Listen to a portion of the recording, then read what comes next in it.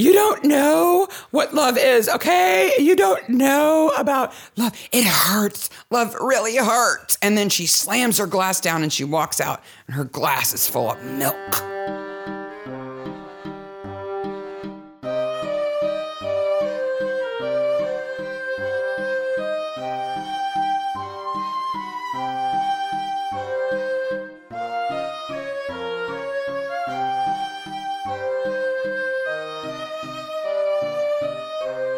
Hello, Maniacs. Hey, Maniacs. How we doing? Doing okay?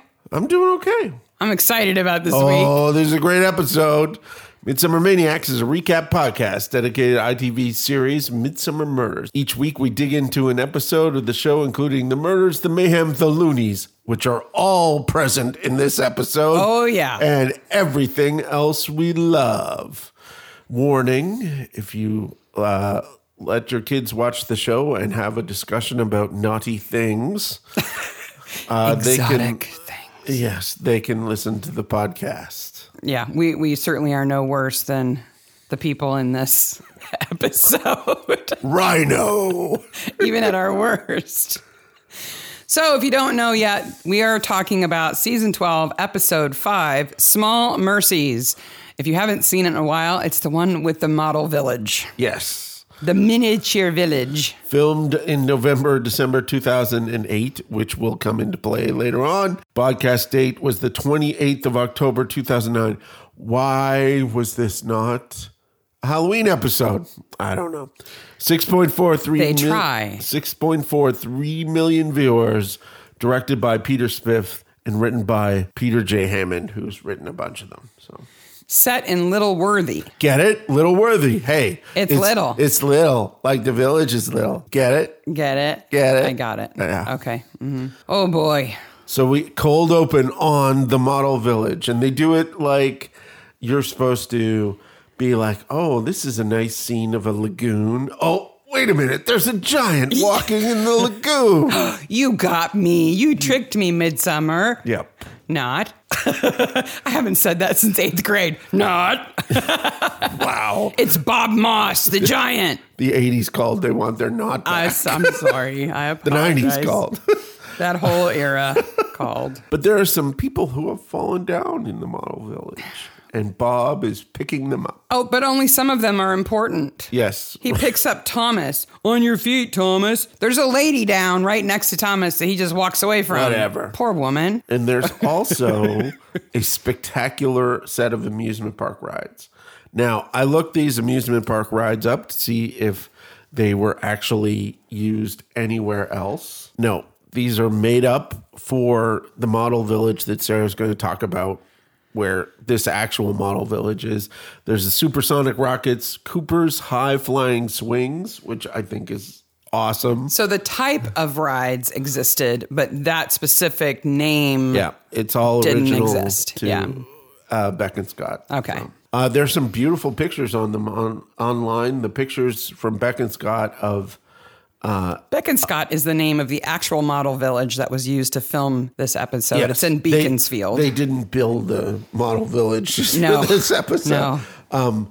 There's some really nice Getty images of those close-up of those amusement park ride miniatures. Oh, but there are some videos that are better. There's a little fireman, and there is lots and lots of blood. It's all over the railway station. I don't know how, like, the reenactment of the crime is not as bloody as what is found there. Well, okay, so we're talking about Richard Tanner, who is the first victim in the episode. And, of course, you've seen this episode, listeners. Otherwise, you have no idea what we're talking about. By the way, 90 seconds in, blood, right away. Yeah, right away. I'm on board. He is stabbed in, like, the kidneys. Yeah. And, like, the liver on his lower kind of back side below his ribs. I think that would be a pretty bloody stab. Oh, I think so, too, but it doesn't show it shooting It doesn't, out. like, squirt out. I know the first thing I thought when you see all the blood on the train station is, oh, the poor people who run this model village must have been like, okay, do you have to? Okay, you're going to put, okay. Does it have to be this pale Ivory colored okay, it has to be that building. Yeah. All right. What are you going to use? Will it rinse off? Is it going to stain it? Like, that's a lot of work. It's going to get into all the nooks and crannies. It's a lot of blood. You could probably go there today and still find blood on that railroad station. I bet you could.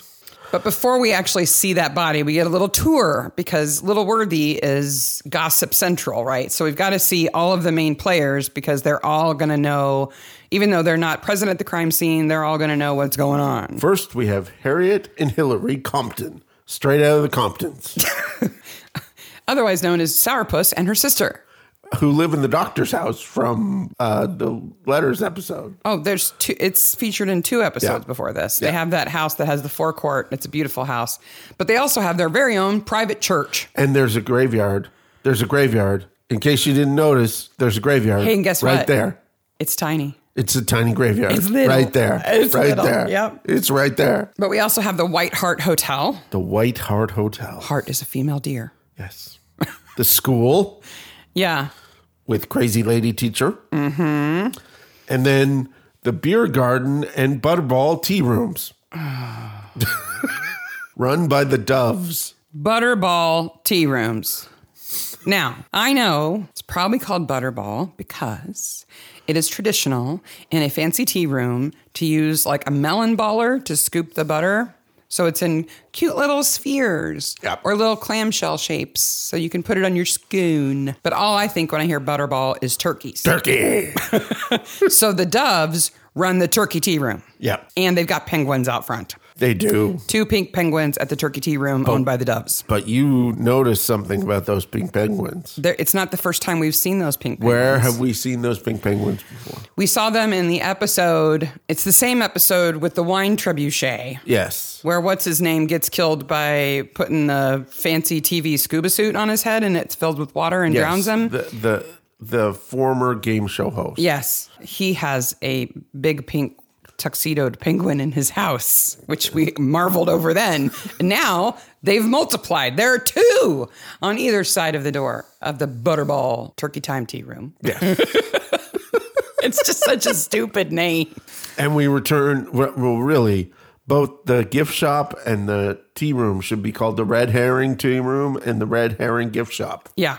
Now, the White Hart, not so much. Not so much. Killer Central. Yes. When we get back to the model village this time, there are a bunch of posters there because it's a real model village, of course.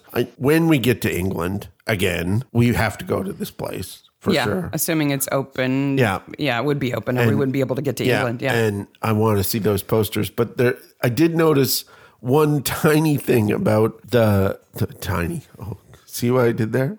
On accident. On accident. The grocer. Every time we make a joke about something being tiny or little, have a drink. Yep. You won't make it through the episode. The green grocer is named Chris P. Lettuce. That is one of many puns in this model village. So tell us about the model village before Jones and Gail show up. And the yelling? Yes. Okay.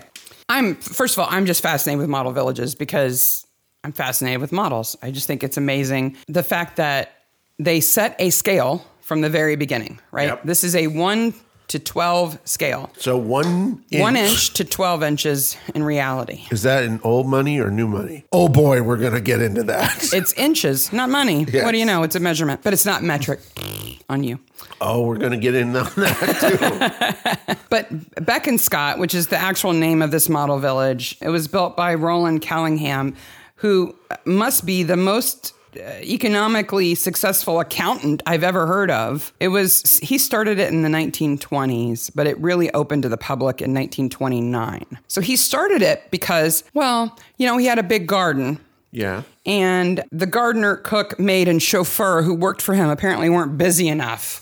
Maybe I should be an accountant. So he started with a model train set inside. His wife said, it's taking up too much room. You got to move it outside. So he did. And then he thought, I'm going to build a little village to go around my train set. So he set his staff to digging him a pool, which is now the little pond in the middle of the model village. But, when you've got a staff of 4 or 5 people who you can't keep busy, make them dig a hole. It's nice. Our staff, which is non-existent, would never do that. They just go, no. So initially it was just for him and his friends. He liked to entertain. And so he would throw parties in his garden and let his friends walk around the model village. You know, because again, most successful accountant I've ever heard of. When is this? He opened it to the public in 29. So between, early 20s and 29. Okay. It was kind of growing. Yeah.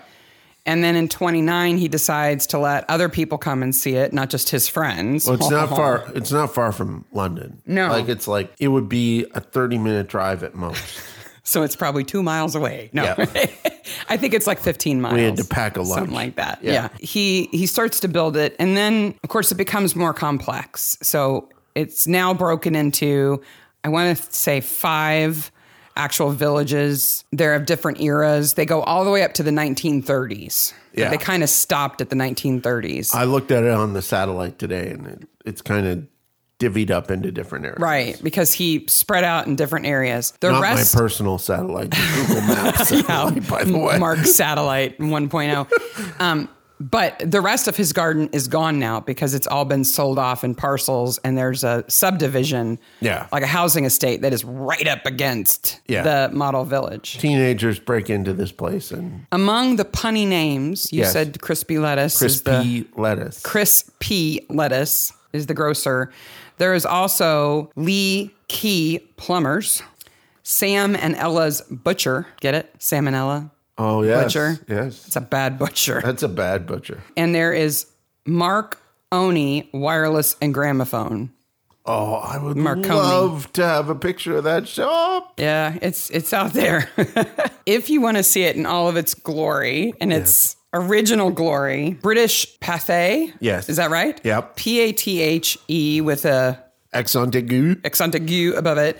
They're the ones who did all of those little black and white, like 2-minute funny news stories that would go before a movie at the theater. Like, here in Britain, this thing is happening, or Jell-O. We've launched a ship, and that kind of thing. They have recently started putting all of their They're so good. footage up on YouTube, and it is amazing. I will link to their channel. I'll warn because you we though, watch it once all the you time. start, you won't stop. Yep. And start in reverse order, because in the last year they've kind of focused on like war footage, but the early stuff they put up when they just started. So reverse the order of the posts, and you'll start with the most awesome stuff. I watched one the other day that was about a hair salon in the 50s that was space themed. And all of the beauticians and barbers wore like silvery spacesuits as they did people's hair. It was so funny. Well, you wear a silvery spacesuit when you cut my hair, so Of course. Absolutely. Have to. But they have many different movies that are tours of Beacon Scott. They've got one from the 30s, the 40s, the 50s, the 60s. Wow. And so you can see it, like, it becomes color after a while. Yeah. And they're really fascinating. So I was watching those, and the reason I mention those, and Princess Elizabeth visited it in the 1930s, by the way. Oh, Princess Elizabeth. She was so cute when she was there. Of course she was. She was very polite. She's super cute. She stayed on the path. Of course she didn't did. veer onto the grass, even though some places you're allowed to. Yes. So I'm watching these British Pathé videos about Beacon Scott. Yep. And there's one from the 1950s, and it's a minute and a half. And in the middle of it, there's one throwaway sentence where the guy narrating the video says, "But Beacon Scott doesn't have long to live. The council has said it has to come down." I'm like, what? What? What happened? Because it's still there. Yeah. It's So still- what happened? Yeah. Here's what happened. It was too successful. There were too many cars coming into Beaconsfield. The council got upset. And so the residents were like, hey, you got all these tourists here parking, even though it's always been totally for charity. All of the revenue has gone to charity since the beginning. Okay. All right. Still, they were like, there's too many foreigners, visitors, whatever, tourists coming into our village. We don't want it. And so they said that it had to be closed down. Okay. And in 1950, they said, you've got 10 years Okay. to move it, The clock is going. because they knew it would take a while to move it. Well, yeah. And Callingham, who started it, was still alive. He lived until 1961. And so everybody thought, oh no. Well, they fought back. They were like, no, we're not going to close. This is for charity. It's raised a lot of money for a lot of good causes. We're not going to close. You can't make us. Elizabeth likes it, man. Lizzie. So they went to court. Okay. And this is what's amazing. So the argument that the council made wasn't that there were too many cars coming into town, Okay. into the village. The argument that they made was that he had never got council permission for these buildings. That are little. Yes. And, well, you can sit on them. On his private property. Yeah. Bernice sits on one at the end, and I'm like, yeah. It's pretty sturdy stuff because it's outside year round, right? It's got to be pretty robust. Yeah. But that was their argument, was that he didn't get council permission to build these buildings. And you have to get permission before you build a new building. You've got to get building permits and everything else, and they have to be inspected. Yes. And he didn't do that. No, he didn't. On his own property. Yes. In his own backyard. And they're tiny. Drink. So they went up several layers of the court, not quite to our equivalent of the Supreme Court, but pretty high up. And he lost. Oh. And they said everything that was built after 1929 had to get a building permit or be torn down. Were there weed permits? Drink. No. And that's no little thing. Oh, everybody's going to be toasted before we even get to the first murder. Jeez. So they go back and forth and have all these fights. And eventually they are allowed to keep it because of the charity, right? Because of the benefit to the community. And because he argues that the buildings were small enough not to need foundations. Wow. I bet also. And that was the rule. So anything that needed a foundation had to get, and like it is here, right? Yeah. You can put a shed in your garden and you don't have to get a building permit for it if it's sitting on like a cinder block foundation. Yeah. But if you have to dig and pour concrete, then it has to be inspected. Like a deck. Right. Then it has to be inspected. And so you have to get a permit because that's how you get into the inspection process. Yes. And he argued that they didn't need foundations. And so the council was still right. They still proved their point, but they had to back off and they couldn't make him tear them down. I like to think that the busybodies who were on the council had passed away by then. And probably. Like, go ahead. Give us a kickback and we're okay with it. Well, wow, did I go down a black hole here? Because I was reading like court proceedings and everything else. But all these people who had started village businesses like the Butterball Tea Room argued on his behalf to say this is a benefit to the village. We make a living from this. And so if you take it away, you're doing damage to the village. So I think he contributed to building a car park where people coming to the model village would park. Yeah. And they would pay to park. There was and so they resolved it. And they backed off. How many of these things are there? There's several dozen of them all over the world, but this is supposedly the first one. They're big in Europe, aren't they? They're like big in Germany. Yeah, they're really big in Germany. And there's the Lego one that's built completely of Legos. Yeah. Most of the other ones are either recreations of one village down to the final detail, or they are like global villages and they have like locations from all over the world. A small world modeled. All, yeah, places like that. Yeah. Though there is this place in Jefferson, Colorado that claims that Beacon Scott lies, that they're not first. Oh. That they were first. But I have to say, the model village that they're talking about is built on a 1 to 5 scale. So it looks like Kidville. Yeah. Not miniature. No. But they claim that Beacon Scott's wrong. I wonder where the closest one to us is. I don't know. But they've tried to sue them to stop claiming that they're first, and they've lost. Whatever. Silly Americans. Yeah, so that's all you need to know about Beacon Scott for now. We come across the first body because we haven't even seen the body yet because poor old Bob Moss just gets slow-mo and upset. Mm-hmm. And we come across the first body and you notice something right away. So the camera, it's funny because if this was a real village, they would need like a crane or a drone or something, right? But since it's miniature, it's probably just a guy with the camera. It pans up over a thatched roof pub or something like that and over the crest of the roof. And then you see Richard Tanner tied down like Gulliver's Travels. And the sound, of course, the music goes, but it gets really high. But then there's a yell in the music. It's like, rah! It's so weird. We'll play it for you right now.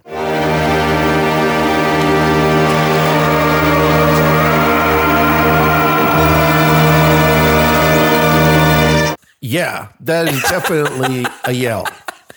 And there's all these miniature figurines standing around him. He's tied down to the ground with these like stakes and twine, which he's already dead before he's tied down. There's no way you would be able to do that to a living person would just lift their arms up, right? Yes. But he's even got twine across his mouth. Like 3 times it goes from one side of his mouth to the other. So his mouth is open. And in the scene where we get to see the body for the first time, the actor, Jamie Treacher is his name, his mouth so moves. Oh, yeah, it's moving. And you can't blame him because he's got twine in his mouth. I can't imagine how uncomfortable that would be. Yeah. So, yes, this is from Gulliver's Travels. As far as I can tell from the research I did, this originates in Gulliver's Travels. So Jonathan Swift came up with this idea. So they really do tie Gulliver down like this in the book? It happens very early on. So Gulliver's Travels, if you're unfamiliar with it, he visits 4 places. One with little people, one with big people, one with yahoos, and one with horses that talk like men. Yeah, but the Lilliputians are the most famous. So the Lilliputians are the most famous, and it's really to talk about small-minded people, right? There's 2 political parties in the kingdom, and they're arguing over which end of the egg to break an egg from, the big end or the little end, right? Gulliver's Travels, written in 1726 by Jonathan Swift, who was an Anglican who lived in Ireland at this time. He was British, but his parents moved there. The full title of the book is Gulliver's Travels, or Travels into Several Remote Nations of the World in 4 parts by Lemuel Gulliver. I bet you didn't realize Gulliver was his last name. I knew it was his last name, but I didn't know his first name was Lemuel. Lemuel Gulliver. First a surgeon and then a captain of several ships. That's the full name of the book. So does he wash up on the beach, passed out or something, and that's how they tie him down? His first adventure is he washes up onto the beach because the boat sinks, and he washes up on Lilliput, and they tie him down. Now, of course, he's the first one to say, even though you've done all this work to tie me down, I could just sit up, right? He's not actually trapped at all. But he acquiesces. Yeah. So it doesn't scare them. And it's been done in a whole bunch of there's all sorts of references to it. Yeah. But I was kind of surprised that Jonathan Swift, that was his creation. Yeah. I thought maybe we saw it because there have been a few movie versions, especially a really early one, from the 50s or 30s or something like that. And he's tied down. I thought, okay, so that's become the trope that everybody who talks about Gulliver does. Nope. It happens in the book. Really early in the book. Well, Richard Tanner is certainly tied down. Jones, it's not a suicide. Yeah. Barnaby's not amused by that comment either. No, he's not. And then we get to see the Palfrey sisters, the Compton sisters in full effect because Harriet wants in there. She definitely wants. And Gale has to physically fight them off. And Barnaby just walks right through, shows his ID, and leaves. Yeah. Leaving Gale to try to wrestle Harriet. They get past her. They do. And they barge in and they're like, oh. And then they see the body and they're like, oh, you could have told us. That's what she says when she's getting escorted out. You could have told us, totally offhand. I'm like, that's the best line in the episode. It just makes you think that Gale doesn't tell them why they've cordoned it off. It's a crime scene. Wouldn't she have said, somebody has been murdered, and that's why you can't come in? Why didn't she say that? Maybe she did and they didn't listen. Harriet's not really a listener. No, Harriet's not really a listener, so... Next, we move to a typewriter scene, and as you know... painful. It's a typewriter scene, so I'm completely interested in it. But this is the worst typewriter scene in Midsummer history. Oh, this is Edward Palfrey, who runs the White Hart Hotel. So we have a question about this. Does he type up the menu every day?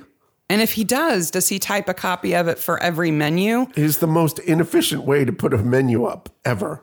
And he's bad at it. And we meet Edward Palfrey, and we meet Bernice, who doesn't get a last name. Nope, she's just Bernice. Bernice the killer. And our giant goth daughter, Christina. Krista. Krista. Don't call me Christina. It's Krista. Did you notice how much taller she is than everybody? Bernice. That's why I'm using my deep voice when I'm Krista. Whatever, Bernice. Oh, you're 2 tomatoes short of a salad. They found a body. It must have died of boredom. Edward Palfrey is played by Paul Bental. Yeah. And he doesn't have a lot of credits, but he's got one that's really special. Okay. He was in Flash Gordon Oh, he was? in 1980. Okay. The Flash Gordon with Brian Blessed and everything in it. You'll never guess who he plays because it's a very small part. But do you remember who Clytus is? Mm-mm. Clytus is the gold-faced robot guy. Yeah.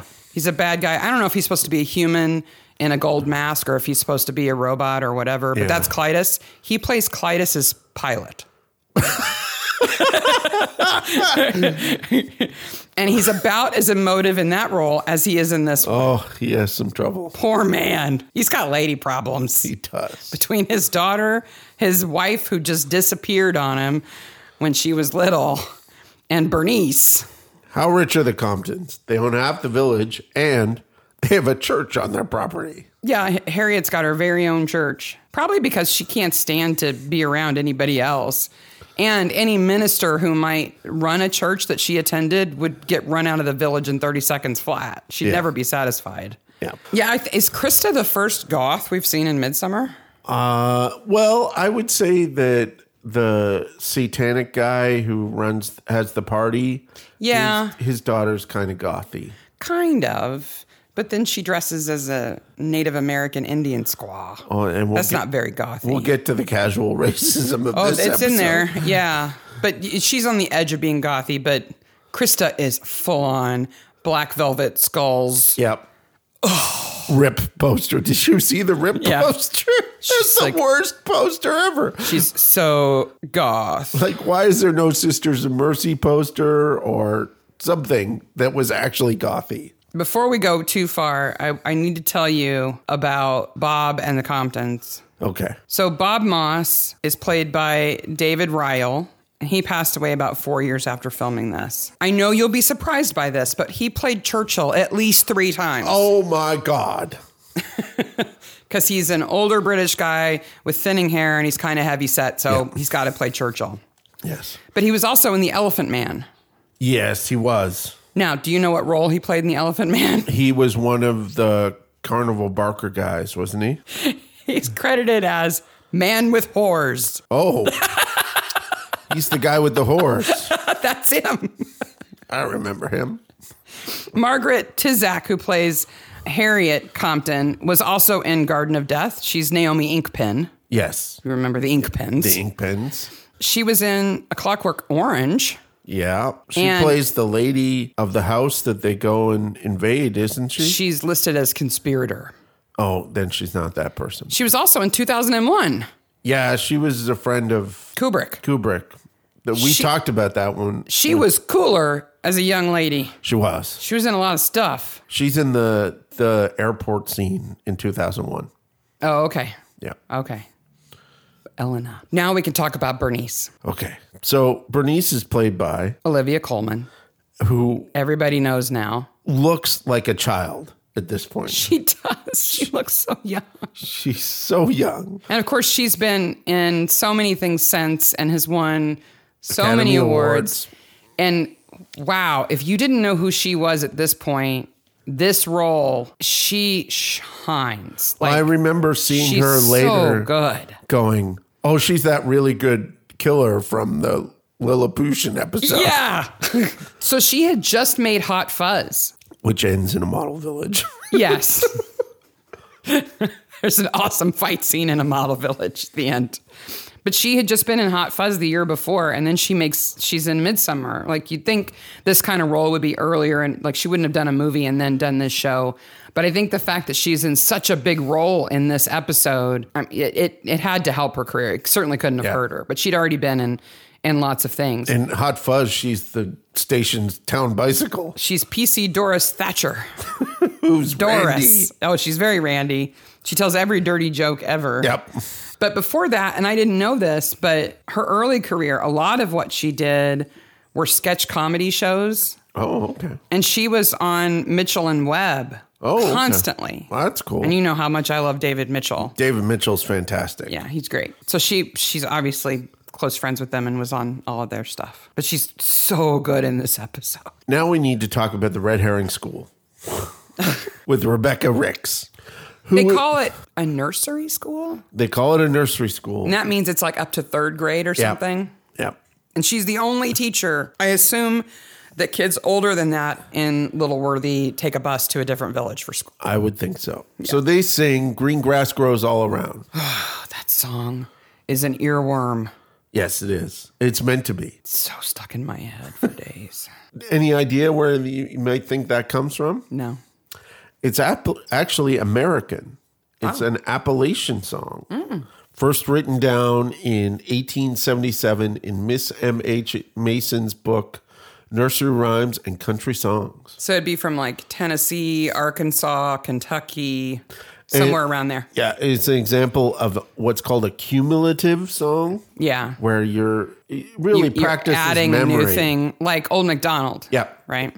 It practices memory. Yeah. Did you notice also below the pictures of the Lilliputian stuff in another part of the horror drawings? The horror drawings? Horror drawings. There's history drawings. No, I meant the pictures of Gulliver tied down, drawn by the kids that are horrific. Yes. They look like autopsy instructions. They go into our category of crazy kid pictures drawn in classrooms. Yes, in Midsummer. Yes. But underneath all that, there's a really cool kind of British timeline of history. Oh. That's there. So I'm sure it's one of those standard school things. Yes. So let's deal with the Tanners the Johnsons and the Doves. The Swappers. The Swappers. Because the Johnsons run Browse a While Gifts, which is the worst gift shop I've ever seen. Worst gift shop. It's all just pink fluffy crap. How many throw pillows can you have in one store? And she just keeps going back to the stock room and pulling out more. Here's more pillows and more pillows and more pillows. But Mike Johnson, he's on the make. He's on the make with everybody, apparently.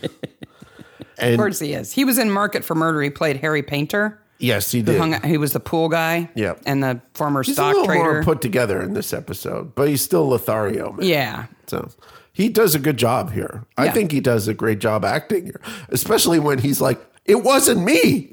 No, really. Really. I know it looks like me from I know it's like the weapon is mine. And I asked to get it sharpened. And I had it made, especially murderously, but I didn't do it. Stakes entwined. Yeah. The poor guy is framed not for any reason. He's not having actually framed. No, it's accidentally framed. A victim of Bernice's circumstance. Yeah. Bernice isn't even clever enough to frame somebody. No, she kind of likes him. Yeah. Like when the cops are taking him away, she's like, "Oh, what's going on? Sorry. Oh, bye, Mike. By the way, I did it." When Barnaby first talks to Mike, Mike is making his Neptune costume, and he's stapling some stuff onto a hat, a crown thing. Yeah. And he puts it on, and he says, "How does it look?" And Barnaby says something really dismissive. I don't remember what it is, like crap or stupid or something. I don't know, and walks away. And Mike is just standing there going, oh, I guess, okay. Annabelle Johnson is Annabelle Thaw. Abigail Thaw, sorry. Yeah. So she plays the owner of Browse a While. You might have seen her as Miss Frizzle in Endeavor. And her husband was in last week's episode. He's in The Glitch. And her father is? John Thaw. From? Morse. And lots of other things. Morse was kind of his last role and the one he's best known for now. She's a very different person than Miss Frizzle in this episode. So she's being cheated on by Mike Johnson, who is cheating on her with Kate Dove. The Doves run the Butterball Turkey Factory. Factory. No, the tea room. The tea room. And their relationship is Kate is a goer who's willing to go with everybody, including the dudes who are walking down the street, literally going with them. And her husband doesn't like running a tea room and is kind of mousy. Yes. In a town that says that they don't do anything, but they have like all sorts of stuff. There's all kinds of stuff going on. Of course there is. Yeah. They're all red herrings, but they're fun. They need to just swap spouses and get over it. They'd all be happy. The best part of them, which I like, is they're red herrings. They're clearly red herrings, but you're not bored by their appearances. It's always fun. Yeah. They're an okay break. Yeah. You're not like, whatever, get on with it. Though I do have to say, the fact that Mike and Kate have sex on a quilt that has just come into the store to be sold, I don't want that quilt. Is there That's not how you treat the stock. Is this the first fornication that we've actually seen in Midsummer? No. No, we've seen like slapping on the bum stuff. Like we saw that. The very first episode. No, we didn't see any fornication. You see in Badger's Drift, you see her straddling him in the woods, and it's clear that they're both nude. Yeah, and when they're in bed qualifies. together. Yeah, Yes. Yeah. I think those qualify. When they're in the bed together in the cottage and the nanny. From the very beginning.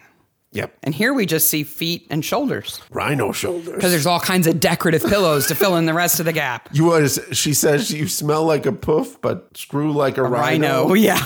And he's like, hey, do you like this froofy quilt we're on? It's so beautiful and pretty and pink. So Richard Tanner, the dead man, his sister runs the craft center. Yes. So this is not a craft shop. I think they call it a craft shop. No, I think they call it a craft center. Okay.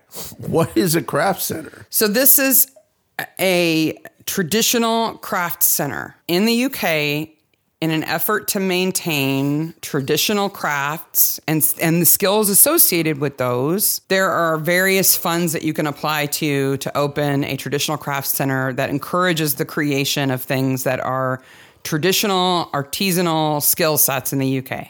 So like basket weaving, rope making, boat building. I mean, depending on where you are in the UK, they have these craft centers to support, encourage. And a lot of the artists who make these things, they make very little money. So they get a little bit of money, and it's a little from the government to encourage them to continue to do those things so that those skills are maintained. Oh, okay. Now, there's a group called the Heritage Craft Association that kind of coordinates this across the UK. And they have a list of all of the crafts that they support as traditional UK crafts. Okay. All right? So this is the list. Now, this list is hundreds of items long. Okay. But a few that I thought were interesting. Automaton making. Automaton. Okay. You know about me and automatons. Yes, I think do. They're awesome. They are awesome. Bagpipe making. Bagpipe making. Coach building. I built a coach. Like you can build buggies. Yes. And get government funding. Flint napping. Okay. Which Phil from Time Team should be all about. Yep. Neon bending? Yeah, that's probably so you do glass blending and put neon tubes in. I know, but that's not a traditional UK craft. That's decades old now. Okay, I suppose. And orrery making. Orrery? You know what an orrery is? I used to. I don't know. You do. It's a model of the solar system, like a clockwork model of the solar system. That's right. There's a big one in Lovecraft Country, yes, which we watched recently. Yeah. Then I noticed when I clicked on orrery, because I thought, I know what that is, but I'm going to be sure. I noticed that they have a endangerment level. Oh. And it is listed as critically endangered. Okay, so these are crafts that are endangered. That one is critically endangered. Ooh. And then I thought, what else is critically endangered? Yes. Then I found out they have a red list that they put out every year. The red list. The red list is the crafts and skill sets that are most at danger of being lost. Like sirens and everything. Woo, woo. It does kind of, I think it did have a light on it. And they have a category beyond critically endangered called extinct. Crap. You want to know some of the extinct? Yes, lay 'em on me. Cricket ball making, gold beating. Okay. That's like hitting gold, right? Lacrosse stick making, and mold and decal making, which is involved in paper making. Oh. Critically endangered skills. This isn't all of them, but this is a few. Clog making. Okay. Okay, that is not a UK thing. No. I'm sorry. No. That is a Dutch thing. And it's not critically endangered in Holland. No.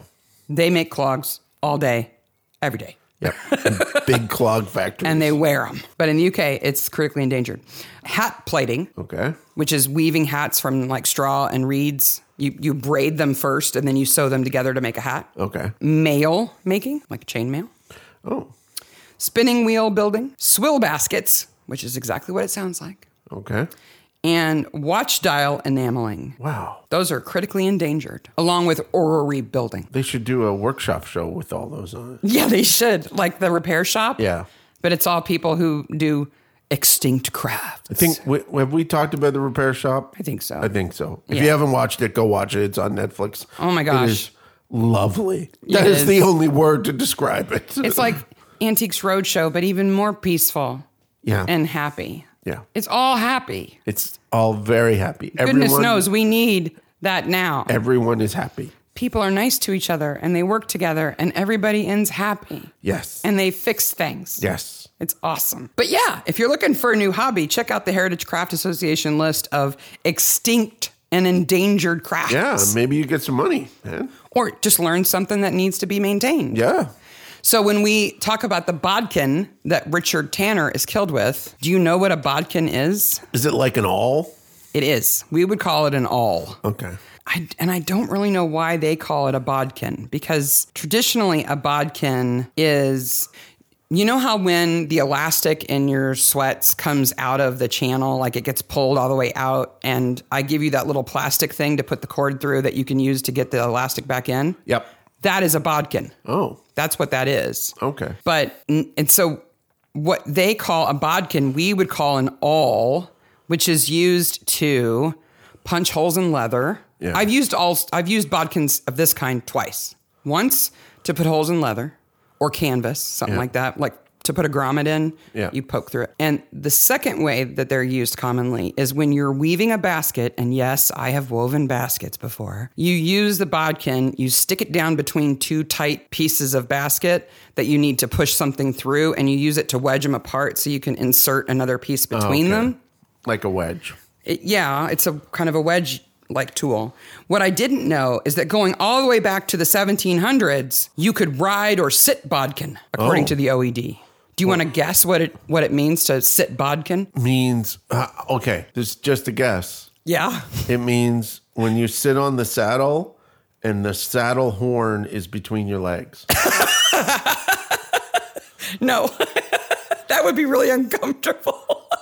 No, that's how normal people sit on the saddle. Yeah, but why would you have a special name for sitting on it normal? Because you have a special name for side saddle. So what's the opposite of side saddle? Not side saddle. Regular.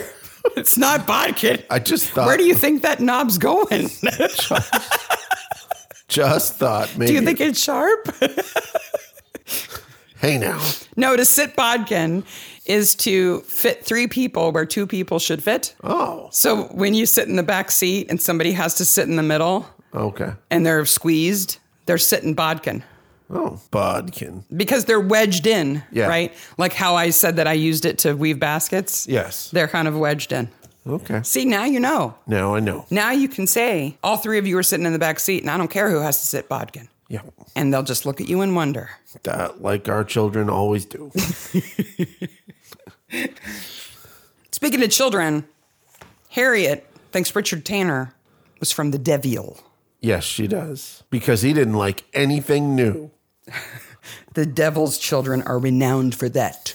Richard is a young fogey. He's a traditionalist. Yes. Which doesn't surprise me since his sister runs the Traditional Craft Center. Which makes complete sense. There are people His house doesn't. Well, unless you think of traditional as just being a mess and that cleaning is too modern. And he has a TV. And So Hillary and Harriet are supposed to be church people. Yes. Harriet more so. Yeah. I mean, Harriet is devout. So they talk about the devil and sin. Now, she crosses herself. Does that mean she's Catholic, or do Anglicans do that too? No, everything but the word Catholic. Okay, and so Anglicans kneel in church too? Oh, yeah. Okay, so they could be Anglican. They don't have to be Catholic. I don't know which they are. I would assume they're Anglicans.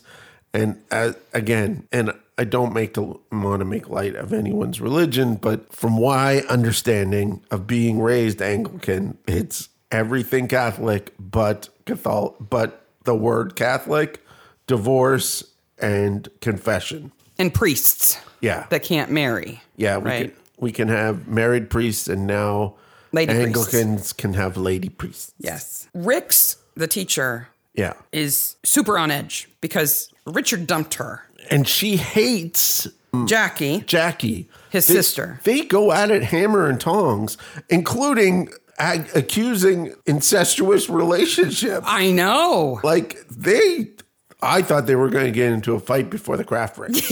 That'd be funny if one of them got thrown in the water.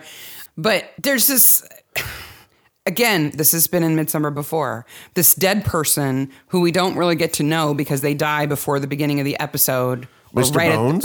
at the beginning, seems to be this like hot commodity, and I don't see the attraction. He's unemployed, has a pit of a house, and all he does with his time is fight things. Yep. He does not seem like a catch. And he sleeps with Krista, who is We think implied is below legal be- age, Well, younger than 18. yeah, it's implied that she's younger. And he's at least in his mid-20s, if not older. Yeah. He's also slept with Rix, the teacher. and tried to. No, it was Mike that tried to get it on with Jackie. Though Kate Dove from the tea shop does seem to have a little thing for him. Yeah, of course, he's male, so she has a thing for him. But when she's asked about him, she's kind of like, oh, yeah. And Annabelle even kind of says, oh, yeah. Yeah. Sure. Like all the ladies except the two old ladies seem to have it for him, except Bernice and the old ladies. I have a question about Rix also. The teacher. How stupid is she? Well, stupid enough that she smokes in the bathroom and tries to blow it out a closed window. What did she think was going to happen? Is that what you're referring to? Why is she Okay, I was raised in the time where in my grade school, there was one teacher lounge and you could smoke in that lounge. Not that we ever saw it, but Right. you could smoke in that teacher's lounge. And in high school, there was a teacher's smokers lounge and a teacher's regular lounge. Because God forbid the teachers had to go outside to smoke. But at no point in time did anybody think it was a good idea to go to the bathroom and smoke. Well, I think she does kind of run the school, though. Like, I don't know who's going to tell on her. But she says that the kids have drawn the picture from Gulliver's Travels because they get suggestions from the community for their art theme every week. That cow is so possessive. Wow! You went right to that. Oh, Barnaby says bitch. I know he does. Because Jackie says that Rix is a bitch. And then he says it. And I'm like, oh, Barnaby said it. Barnaby said it. But not that Rebecca Rix seems surprised at all. She's like, oh, well, she's a cow. No. The second person who is stupid is Mike Johnson. For which reason? The fact that he makes out with his girlfriend while his wife is in the storeroom 30 seconds away? No, because I can actually understand that. You know, the thrill of getting away with it. I guess. The fact that he has a customized weapon made that then becomes a murder weapon? No. Oh, what reason? It's the boat, which is a dinghy. It's an inflatable raft. Yes, it's just a with dinghy. stuff attached to it. Yes, which he has pegs for? To anchor it to the beach, to the side of the lake.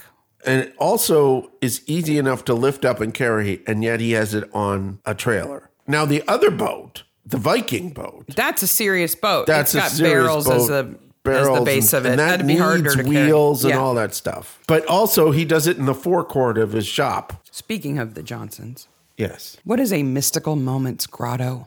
Do not know. Because Annabelle says, next year, I think we should have a mystical moments grotto in the back, in the garden, because more people are into those spiritual things now. I've known hippies. I never knew a mystical moments grotto. They had one skeleton in stock and a cop bought it. Yeah. But there is one other Halloween? Because we like Halloween. So we're always on the lookout for Halloween. I got a radar.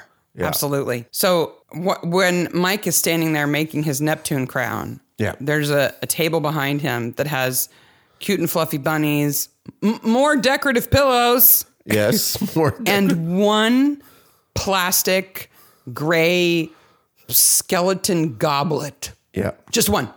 Yeah. Sitting there. That's it. And then we see the skeleton on the front of the Viking ship. No, the pirate ship. Yes. So is there a policeman in that pirate ship? I guess so. Who bought it? Maybe. I don't know. Off to the morgue. George is great in this episode. George is fantastic. But George says something that sent me down a rabbit hole I didn't know I was going to go down. Okay. So he said, old money. What's he referring to? Well, what he's referring to. Oh, measurements. He's saying the blade or the implement that Richard was killed with was 60 cylindrical mil or 5/8 inch in old money. Right. Which he's saying non-metric. And I'm right. Yeah. I was like, I wonder which old money that refers to. It's a really recent phrase. And what it comes from is from decimal day. Right. Do you know about decimal? When the UK switched from their old money system to the new money system. Which was do you know when it was? No. The 15th of February, 1971. In my lifetime. Wow. Yep. That must have been so huge.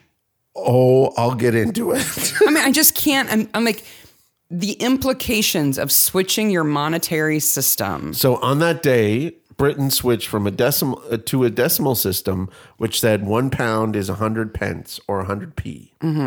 From their old system, where in the old system you had 12 pence, which made a shilling, and there were 20 shillings to a pound, so 240 pence to a pound. But then there were half shillings and crowns. Yep. All these like weird thirds of things and stuff. Halfpennies and halfpennies. Yep. Which is a half penny. Yes. All those things. But like every bank, every ATM, every cash register, everything had to be changed. I mean, when they went to the euro, at least the euro is still a decimal system. So there were a couple of things that happened. First of all, this is because Britain has a more centralized government. This is how it happens, right? There was a whole campaign, of course, of information about this. But some of the campaign highlights include a half an hour episode of a show that was created just for this called Granny Gets the Point. And is it the decimal point? That's what she's getting? It starred a woman who played Granny, who was in a show called On the Buses, which is a famous British show. Okay, so she was a well-known person at the time. Well-known actress at the time. And it's about a family with a mother and a father, an older mini-skirted sister who is like, I'm the hippie child. Get with it, Grandma. And a little boy who teaches Granny how money's going to work. I watched an excerpt of this. And it included such gems as you and your decimals have all been brainwashed. That's Granny? Pushing back? Granny has decided that she's going to go on strike and lay down in her bed until everyone comes to their senses. She says if they give her pension in new money, she's going to throw it right back in their faces. Well, who's that going to hurt? They also had 5-minute shows to teach kids about new money called New Money Day that had puppets, which are fantastic. Are they scary? Oh my gosh, yes. So how do you do this, right? Because it leads to tons of questions, right? Like you had a question about cash registers. Mm-hmm. This is a thing, right? Well, yeah. So the government reimbursed you 85% of your new cash register if you couldn't retrofit it. Wow. So there must have been a whole business around retrofitting things. Yep. And so the thing I thought about was banks. So how does this work? So the banks get the coinage on the 14th. They start distributing it to the branches, and the vendors, right, on the day before. So then what happens is you pay with old money and you get new money in back. Right. So that's until eventually you have no old money left, or did they have a deadline where it's like, if you have any old money, you got to bring it in? The deadline was the 31st of December of that year. At that time, they retired a bunch of coins. So they said, that's it. Mm-hmm. Pounds, they didn't have to worry about. Right. And they sold these sets of the new coins to get kids interested in all this stuff. But the banks, think about this. So now you're switching from old money to new money with checks. Yeah.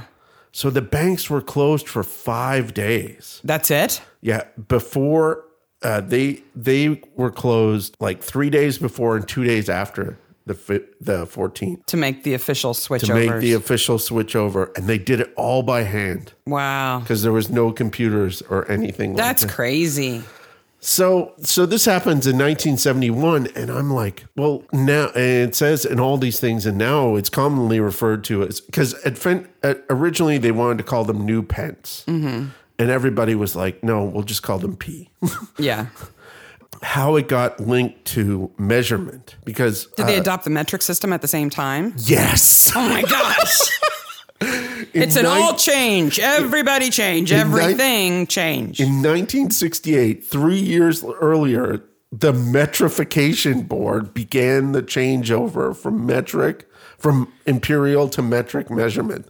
Can you imagine an old person living in England from 68 to 71?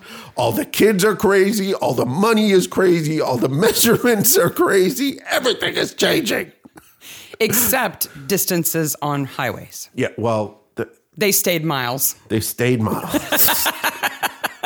You got to have... Maybe that was a concession to the old folks. We'll still call it miles, okay? We won't use kilometers. Granny gets the point. It is. She either changes or she gets shivved. Awesome. I will put the extract. I'll try to find the whole thing to put in the show notes. But it is brilliant. It is the worst kind of corporate writing. Like the mini-skirted teenage girl is like, I think it'll be easier and to do this and this. And the father goes, but you work in a shop. Well, just last night we were watching an episode of the new series of All Creatures Great and Small, and the new vet gets paid 4 shillings a week. And I'm like, I wonder how much money that is in today's money, because it just seems so little. And I looked it up, and there was all of this like conversion from shillings to pence to half pennies to pounds, and then the conversion from that money to current day money. And I'm like, I think he got paid $30 a week. This whole I think in today's money it would be $30. Whole half-hour show is like that, because the mother goes, "How do I know I'm not getting taken for a ride by a merchant?" And the father's like, "Well, if you pull out this graph that the government has provided, you can see this and this and this." Wow. Oh, it's brilliant. If only we could have Boris Johnson explaining that. Oh, Granny gets the point. Would he have a 3-step thing for that? As soon as I saw that name, I'm like, oh, this is going to get good. Wow. So that's old money. Country line dancing. That's just square dancing. Yeah. But the band is not a country band. Well, they are. It's a mandolin, a fiddle, and... They have 2 gigs, by the way. They have this gig, and they got the boat race. They play at the Crazy Craft Race. I love that Krista tells Bernice she's 3 tomatoes short of a salad, and she has some of her pages stuck together. Yeah. You're a book with some of its pages stuck together. She does have some colorful idioms. Like, that's the meanest thing you can say? That's it? You're 3 tomatoes short of a salad? I didn't know there was like a minimum number of tomatoes in a salad. Yes. Apparently. Is it metric or is it imperial? I don't know. It's all money, man. Okay. So we have to deal with Annabelle and Steve in the shop. Okay. This is because I know Abigail Thal most from Endeavor, where she plays Miss Frizzle, who's very much a mom kind of role. Not to necessarily Morse. A professional woman. Older sister role. Yes. She gives some advice. Yes. And that's how I know her and like her. For her to be sidling up to a guy and talking about her exotic underwear made me uncomfortable. It did. And then they kept showing the pillow. And yeah, because Mr. Tanner is... Mr. No, Dove. Jeez. Steve Dove is stroking one of the ubiquitous decorative pillows in a way that, again, made me uncomfortable. I'm like, Steve, take your hand off the pillow. The whole thing, it's bad enough that quilt is now tainted, but now that pillow is tainted too. I kept saying, stop. But you can't blame Annabelle because, hey, her husband's on the go. No, I don't blame them. They just need to swap partners. Yeah, and they'd all be happy. He wants to work in the gift shop. Yeah.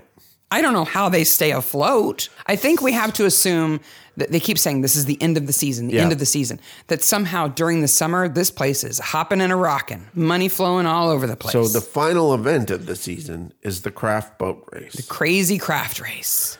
So before we actually get to the race, we have to talk about Krista's costume. So there are these theme boats. Yes. There's a Viking theme boat. Yes. There's a Neptune theme boat. Yes. And apparently a sea nymph theme. Oh, don't forget the Native Americans, We'll get there.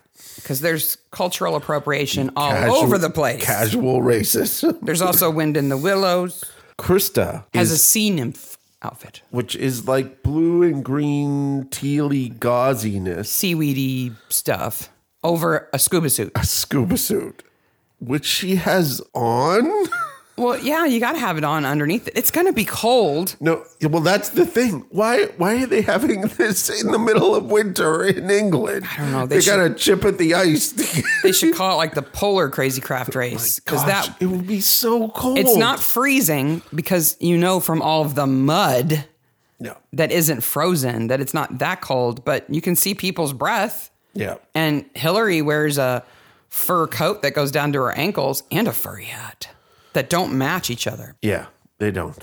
Swanky Hillary in her furry coat. So she looks weird, and then they go to the race. When she has her tantrum in the kitchen, when Bernice is just trying to be nice to her, and Krista's like, you don't know what love is, okay? You don't know about love. It hurts. Love really hurts. And then she slams her glass down and she walks out, and her glass is full of milk. Yep.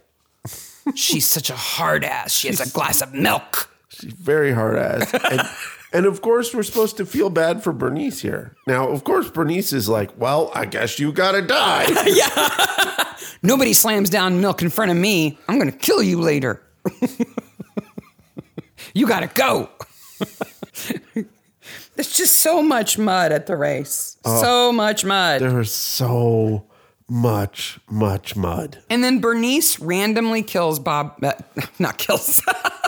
She randomly kisses Bob Moss, right? Because at this point, we don't know that he's her dad. No. And we already have the impression, and we may as well just admit it, that she's not quite all there. Yes. Like maybe she's intellectually limited. Yes. She smiles at everything. Nothing kind of gets to her. But nice. She's socially awkward, but she's very, very friendly. And loves her husband, Edward. Yes. I don't know if they're married. Wouldn't They're she have a together. last name if they were married? Yeah, they're together for sure. Yeah. She clearly loves him, and she really does want Krista to like her. She makes an effort. Yes, until she sticks her with a pig sticker.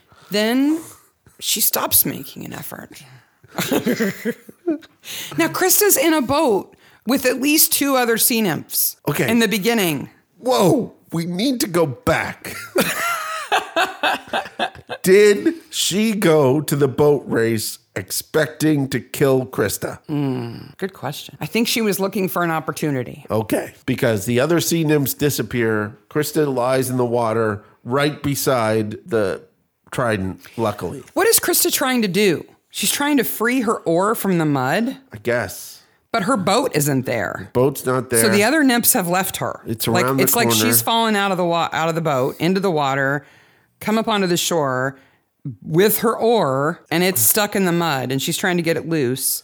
Yeah. Bernice finds the trident, which can float because apparently the handle is floatier than the murderous, sharp, pointy head of it that is metal. And now we know that Jackie Tanner is also a blacksmith. Not only can she weave a basket, but she can blacksmith too because she made the head of it. She made it for him. How incredibly sharp would it have to be to go through the nymph costume? I'll give you the nymph It's costume. gauze. Easy. It's gauze. The scuba suit. That's harder. The hard heart exterior of blackness that is Krista's soul. While she's standing up. Yeah. Now, if she was laying on the ground, I got no problem with stabbing her with that. But while she's standing up, I think it would have pushed her over before it went through her scuba suit. It would have to be razor sharp to cut through her scuba suit without pushing her over. This is the second time we've had crazy lady who had traumatic childhood kill somebody with a trident. It was Orlando Bloom last time, Yep. but that was a pitchfork. It only had 2 tines. Okay. But he was also standing up. That's nitpicking. I'm just saying. I'm just Yes, saying. also standing up. And who finds the body but our favorite, Joyce. Joyce, the body finder. She's got a nose for dead things, apparently. First of all, she's like, I'm going to go see the end of the race. And Barnaby's like, I don't want to move. He's already knee deep in mud. He doesn't want any more. So she's like, come on, Jones, we're going to hike around the pond and see the other side. So they go to the other side. And before they get there, they come across Krista. And at first they're like, oh, what's that? And then like, close up on Joyce's face. So I rewatched this. Okay. Mm-hmm. The first shot of Krista when she's lying in the water is an actual moving shot. The gauze moves. Yeah, but the second time it's a freeze frame. The second time it's a freeze frame. Yeah. Which tells me she's not a good dead body. that actress, they had to do that. No, I disagree. Because the first shot's great. And the shot where she's lying on the tarp is also great. That's true. I'll give you that. But that one shot that she moved too quickly or something. But they freeze it for a few frames. But then George comes along. Yes. And he says she was killed with a trident. And then he just turns to Tom and he goes, Tom, why so sharp? Did you notice in that scene when he goes, why so sharp? That Mike Johnson is in the background just staring at the dead body. And he's like, I am so screwed over. I wonder if they know that I have the tent pegs and the twine. Oh, somebody's trying to get me in trouble here. I didn't even do it. It wasn't me. He does such a good job of appearing super guilty and not being guilty. He does a really good job of it.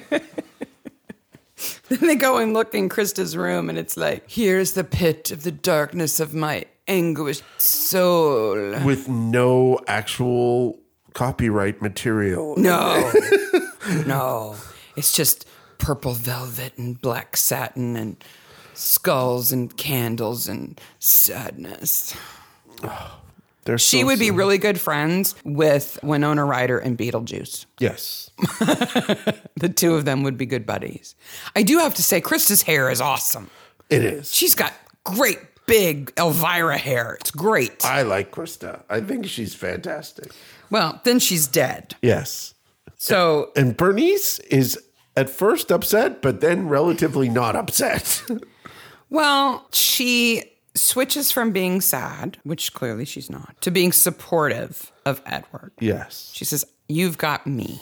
Yeah. And that leads us to talk about how she got there in the first place. So the story that we're told is That Edward owned the hotel. His wife left. He had Krista to raise on his own. And now he has this hotel and restaurant and bar to run on his own. She left with the golf pro, tennis pro. Yeah, somebody. Like and so he puts an ad in the paper looking for a maid, kitchen help, etc. And along comes Bernice. And it's really everything he ever wanted. Yeah. So he basically hired a wife. Yeah. What do you know? Isn't that convenient? Yeah. And she came from a broken home. She was adopted, and she had lived with her adoptive mother until she died. And then this was the first real job she ever had. What we don't know at this point is that she is Hillary and Bob's child. Mm-hmm. So Hillary's husband died relatively soon after they got married. Mm-hmm. And she, being the Christian believer, didn't want to get married again. Marriage was eternal. But she had a fling with Bob Moss, who I keep wanting to call Bob Ross. It's not Bob Ross. That Bob would be Moss. totally different if Bob Ross ran the model village. Happy little trees over here by the model pub. Yep. Happy trees over here. Yeah, so we're kind of given the impression they had like a one-night thing, and Bernice is the result. Harriet gave her so much grief over it that she gave the baby up for adoption. But then later, Bob went looking for her and made contact with Bernice and kind of encouraged her to come to Little Worthy. Yep. So now she's there. In Krista's Heart of Darkness room, she has a drawer of stolen figurines from the model village because she's a thief. Now, for the next 10 minutes of the episode, all we have is Mike Johnson looking guilty in different ways.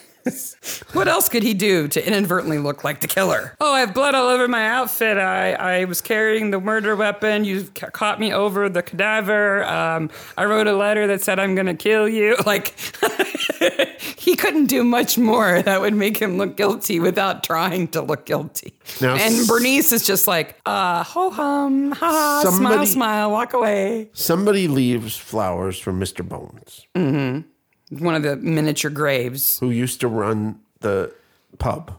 He was a figurine that ran the Model Village pub. Yes.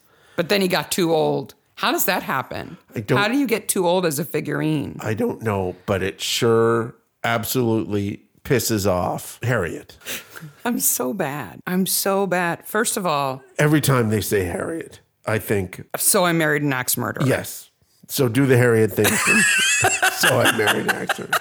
If you've never seen it, Mike Myers does this spoken word poem about this girl he's in love with. And so I married an axe murderer, and her name is Harriet.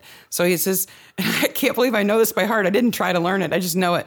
He says, Harriet, sweet Harriet, hard-hearted harbinger of haggis, because she's a butcher. Yes. Beleaguered, bellicose butcher. Yes. Untrusting, unknowing, unlove. Ed? It's a question. Yep. And then the jazz band kicks in. Yep. The other thing that I thought that makes me a horrible person is when Harriet is kneeling in the church and praying, and you see the killer's hand grab the hammer. I just thought, hammer time. So Harriet stomps on the flowers on Mr. Groan's grave and then takes a hammer and smashes all the little tombstones, yeah, that Bob Moss has made. Why is she so angry at this point? I think that she is just somebody who has been bitter and angry her whole life. And just boils over. But yes. The killer sees.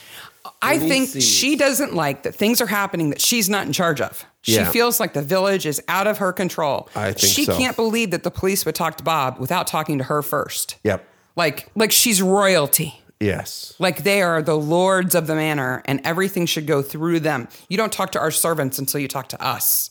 Yeah. That's the kind of thinking that she has. Yes. And I love when Hillary finally gets mad at her, she says, you've always operated that if it's living, you should criticize it. And if it's dead, you should pray for it. Yeah. Like she's obviously a hypocrite. Yep, totally. Claims to be so religious, but doesn't act like it. She has no sense of charity and whatsoever. Harriet knows about Hillary's past and holds it over her all the time. Rubs it into her Yeah. that she had a child out of wedlock. Has made her feel bad about it for 30 years at least? Yep. I would say Bernice is at least 30. She's a horrible human being. That's why she deserves hammer time. Well, speaking of hammer time, we find Bob Ross with the murder weapon and the blood. And we're like, it's Bob Moss. Bob Ross. Not Bob Ross. Bob Moss must be the killer then. How does Barnaby know right away that he's not the killer? Probably because the guy's blind in one eye, has a bloody hammer, and is standing there waving it around going, I killed her and I'll kill you too, maybe, sort of, if you come over here, even though I can't really stand up straight and I'm kind of old and feeble, but I'll get ya.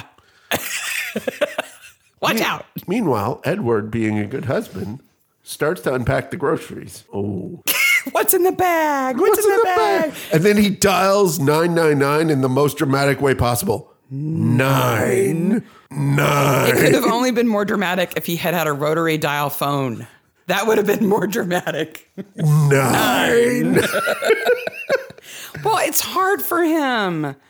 Imagine how hesitant you would be if you had to report me for maybe being a murderer. 911. Oh, I see how it is. Okay. If you're murdering people, I could be next. Especially if I just murdered your kid. Yes. Oh, wow. Oops. But he knows. Edward knows. Edward knows everything right then. Yeah. So he must have seen signs. Well, she says little things and then she smiles. And Olivia Colman has the right face for this role. She's got the kind of prominent teeth that when she smiles, even a little bit, it's just this big, beautiful, toothy grin. Yep. That's just instant. And she's so good at being like, well, she just had to die. Yep. Smile.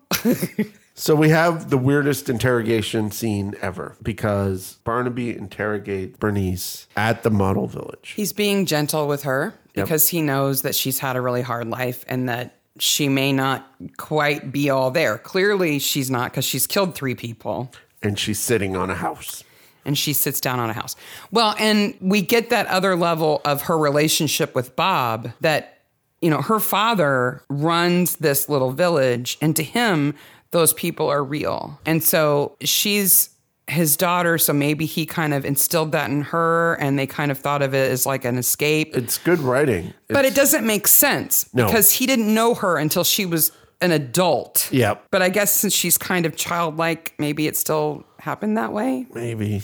But he started the miniature graveyard long before he had reconnected with Bernice. So he was already, these are real people. How does she know that the kids at school are singing Green Grass? Well, the school is in the center of the village, and maybe she was walking by. Maybe. You'd hear it. Maybe. It's weird that they sing the same song. It is very weird. It makes you think that maybe she was keeping an eye on Rebecca Ricks. Yeah, I think so. And Mary, who died 4 years ago, drank something that didn't agree with her. Yeah. Smile. Oh, she's so creepy. She's fantastically creepy. It's so good when she does that. Because what we've been told before is that she died of cancer. Yeah. Kind of leaving Bernice on her own, and so she decided to apply for this job. And now we know, no, Bernice decided that she was going to go to Little Worthy because that's where her dad was, and so her adoptive mom was just kind of in the way. Yeah. So that's it. But she must have done it in a way that didn't arise suspicion because she's not been investigated for Mike it. Johnson should be in the background going, well, I guess I'm not a suspect. I told you I didn't do it. I told you I didn't do anything. It wasn't me. Well, I slept with her. Okay, I did that, but everything else. Beyond that. Oh, and I dirtied that quilt. But beyond that. Because I'm a rhino. Me. Told you I didn't do it. Shag like a rhino. I'm kind of surprised that Annabelle doesn't try to throw him under the bus. Yeah. That she doesn't tell Barnaby, like, I don't know where he was. Yeah. Or I thought, look at these pegs he's got. I thought that was coming. So.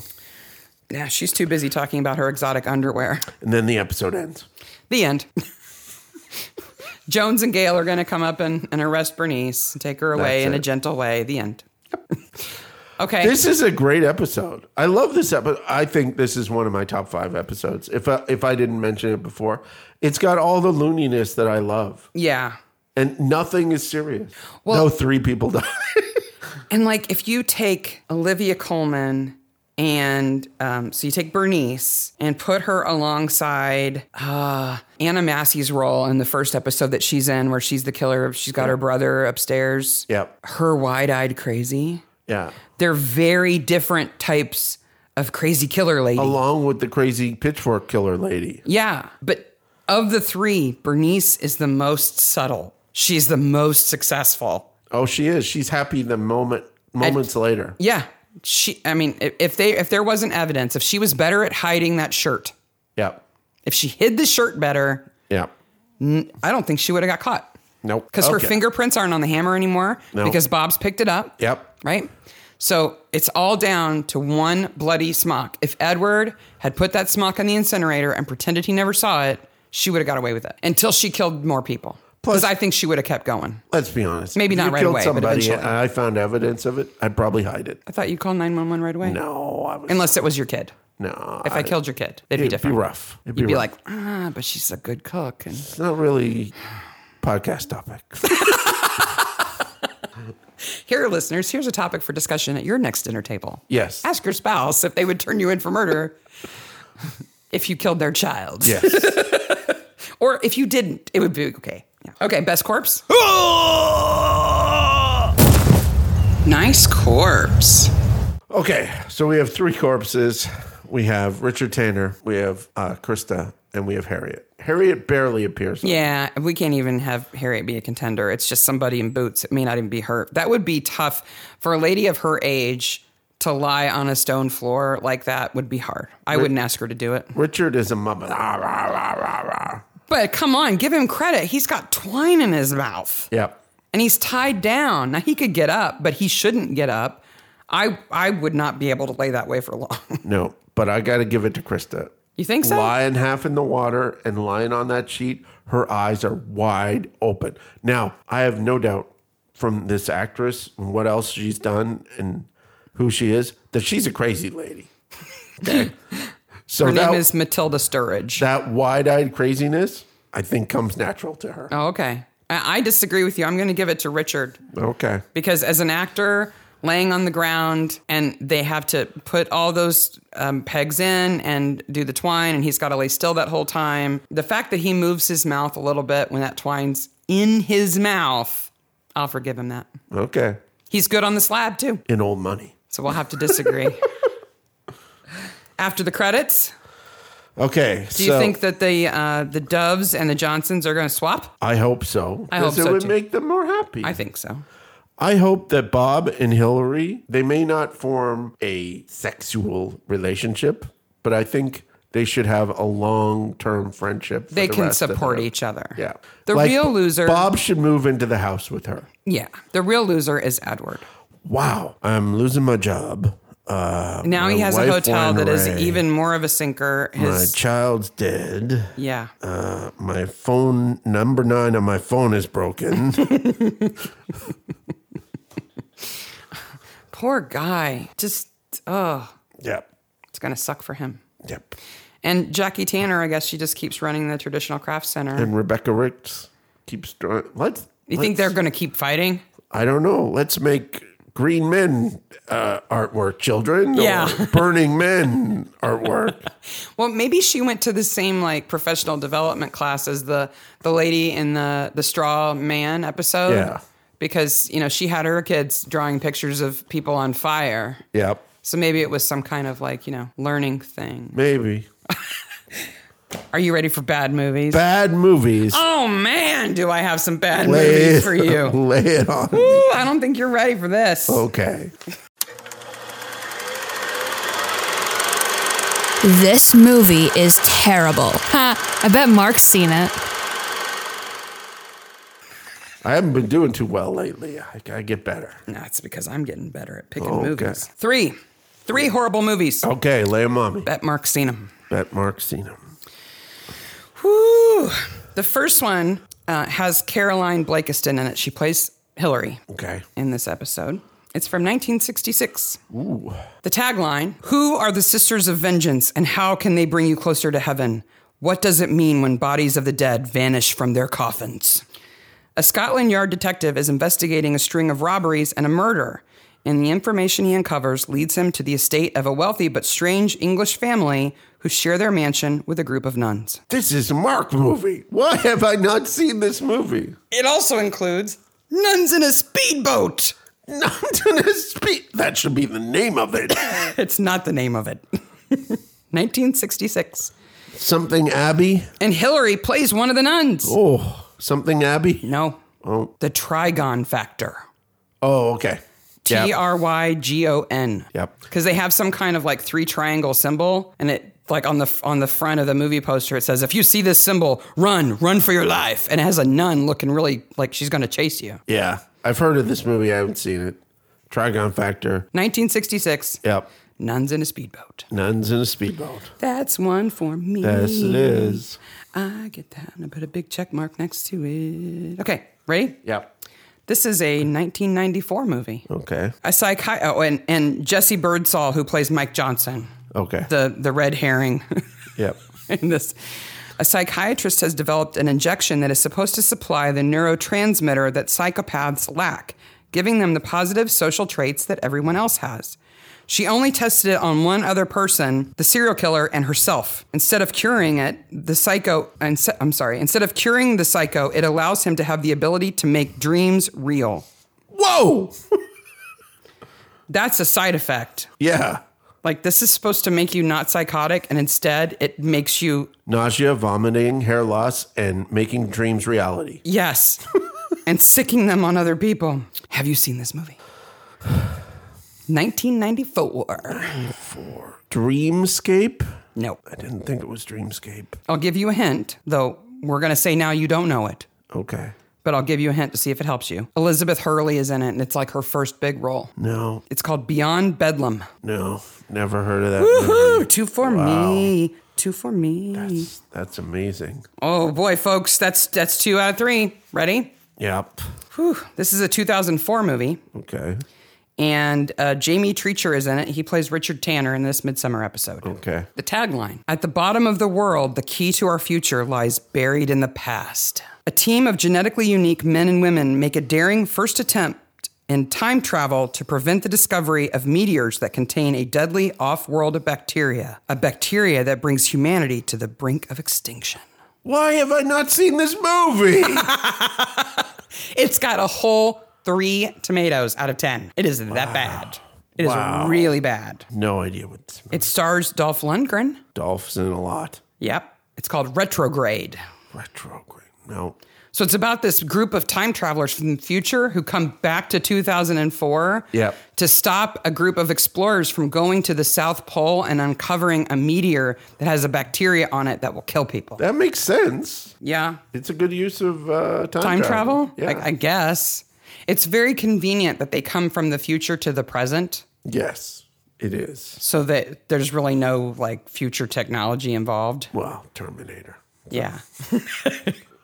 Man, I got 3 out of 3. You did. Wow. I am on I need to watch more bad movies. Woohoo! So that was The Trigon Factor from 1966, Beyond Bedlam from 1994, and Retrograde from 2004. That's amazing. Those movies are filthy bad. I get to do a little dance. Do, do, do, do, do, do, do. There's a chance that The Trigon Factor is so bad that it's good.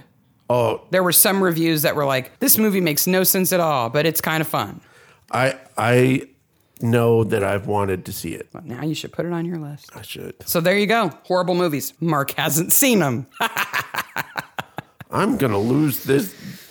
This is going to become a boring segment because I may have to do a tally over time because wow, you used to do a lot better. I'm not sure that I even watch horrible movies anymore. I guess not. All right. Little Mercies. Yes. Drink. Midsummer Maniacs on Twitter and Instagram and email. And we're also on the Facebook pages for Midsummer and Acorn and the subreddit. Don't forget the Spreadshirt store where you can still buy Midsummer Maniac swag for a good cause. And what's our next episode? YouTube, like and subscribe and hit the bell on YouTube. Next episode 72, season 12, episode 6, The Creeper. It has Rick Mayall. Yeah. It has a creeper. And it has A break-in at the Barnaby's. a break-in at the Barnaby's and Miss Jenny Augeter, Yes. Who you love. who I love. Oh, boy. All right. Till next time. Bye, Maniacs. Bye, Maniacs.